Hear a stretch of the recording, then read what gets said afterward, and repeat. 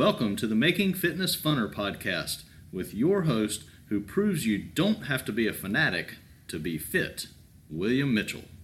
Hello and welcome to the Making Fitness Funner podcast. I'm your host, William Mitchell. Last week, I took a look at a topic for people who really want to exercise a little bit harder, but walking is their form of exercise, and they really don't want to or not able to run. So how do you step up your walking game and burn more calories and get more metabolic results if you're not able to run? That's what last week's podcast is about. So if that's a topic that interests you, check out last week's podcast. This week, as I'm recording this, we're having our first cold morning, and as temperatures begin to drop and we spend more time inside, that's the precursor to cold and flu and maybe even COVID season. So that means we need to have our immune system in tip-top shape. So this week, I'm going to look at what are some things that you can do to improve the function of your immune system. Now, I know some people that they think, well, I took my flu shot, I'm safe, or I took my COVID shot, I'm safe. And although it seems that vaccines have become fairly controversial in the last little bit, and my advice to you is you discuss it with your healthcare provider and decide what you want to do. However, let me just explain a little bit. All the vaccine does is tell your immune system, this is the invader you're looking for. This is how you recognize it. This is how you handle it. It's just some pre-training so that the immune system is ready whenever it gets there. However, if it's a weak, ineffective immune system, it's not going to be able to mount as good of an attack whenever the virus or germ or whatever gets in your system as much as it would be able to if it were a strong and healthy immune system. So vaccine or no vaccine, you need to have your strongest, healthiest immune system, and that's what I'm going to talk about today. First thing, and you probably already know, this is just about my suggestion for everything, is exercise. Now, if any of you have ever trained for a marathon or anything like that, you realize that if you are doing extreme exercise training and you're really pushing yourself, that you can get run down and you're a little bit more susceptible to catching a cold or catching the flu or something like that. However, that doesn't mean that exercise is bad for you, that you need to just rest. Mild to moderate exercise on a daily basis actually stimulates your immune system. In fact, in one 12-month study of postmenopausal women, they had them divided into two groups, and they found that during the last 3 months of the study, so that's given plenty of time to build your immune system up. So in the last 3 months of the study, the people in the control group caught 3 times as many colds as the people in the exercise group. So that's a very big protective amount that exercise has on the body. And on the other side of that coin, they have done studies where people were just being sedentary, and sometimes these were people that had broken a leg or whatever, and they were forced to do bed rest for a short period of time. And during that time that they are forced to be sedentary, the immune function drops dramatically. Now, seems to be the amount of exercise that is recommended to improve your immune system is exercise for 30 minutes, but less than an hour and a half, and less than 80% of your maximum heart rate if you're going to go for closer to the hour and a half. Now, most of us aren't going to be exercising at 80% of our maximum heart rate for an hour and a half, but if you get to the hour and a half and more than 80%, that's whenever it starts to have a suppressing effect on your immune system. So less than that is going to have an increasing effect on your immune system. Next thing you need to do is get a good night's sleep. Your good 7.5 to 8 hours of sleep a night. And you think, well, I normally get that.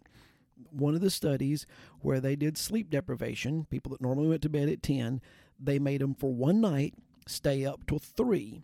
And staying up till 3 caused a significant reduction in several of the different immune factors in your body.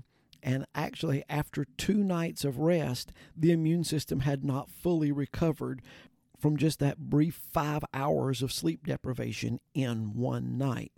They also found that after 1 night of sleep deprivation, and this is not a full night, this is just a little bit of sleep deprivation, your total body inflammation went up. And I've talked for a lot of times about what total body inflammation does, but one of the biggest things it does, in addition to causing heart disease, is it predicts the onset of type 2 diabetes. And if you become a type 2 diabetic, then it causes you to have more complications from the disease. And it was interesting that people who got less than 8 hours of sleep a night on a regular basis had a 10% greater chance of dying from any cause than people who got their full 8 hours of sleep a night. So in addition to it increasing your chances of getting the sniffles and snots if you don't get your full 8 hours of sleep, it can cause you to have something much more serious. Now, the next thing that you need to do is get a healthy diet. And I've preached on here a lot about eating a good, healthy, balanced diet that has your 5 servings of fruits and vegetables and is high in fiber.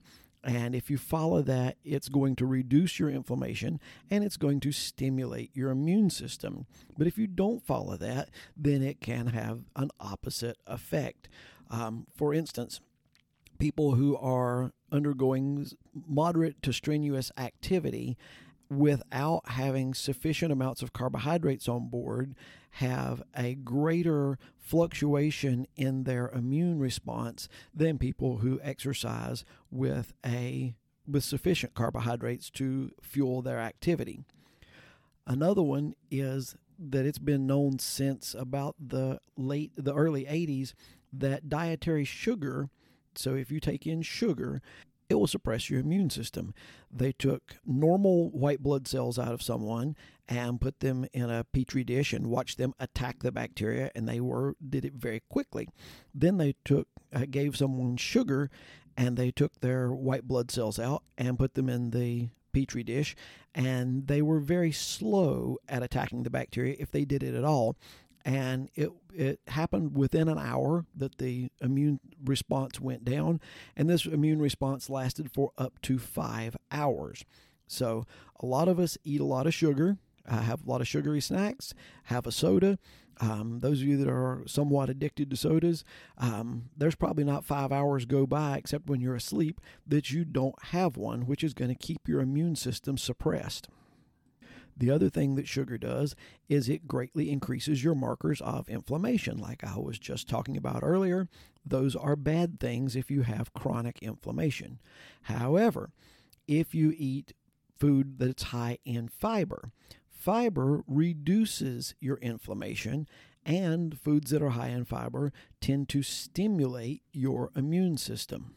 So, eating a balanced diet that contains your 5 servings of fruits and vegetables and is low in processed sugar, getting your 8 hours sleep every night, and exercising 30 minutes a day, moderate exercise, seems to be 3 of the best ways to promote immune health and to make sure that you stay healthy this winter.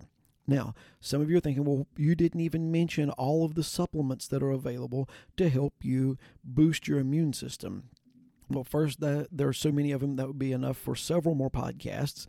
And the evidence for the supplementation is much weaker than the evidence for maintaining your health by eating a good diet, getting your sleep, and getting your exercise.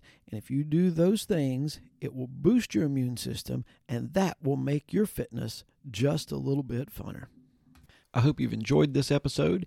If I've said anything that you thought was enjoyable or worth sharing, please refer this to a friend so that they can have more fun in their fitness journey. Also, please remember to subscribe and like the podcast. As always, I'd like to thank One Accord for the bumper music and Paul Sink for the great intro work. And I hope you'll join us next week as we try to make fitness funner.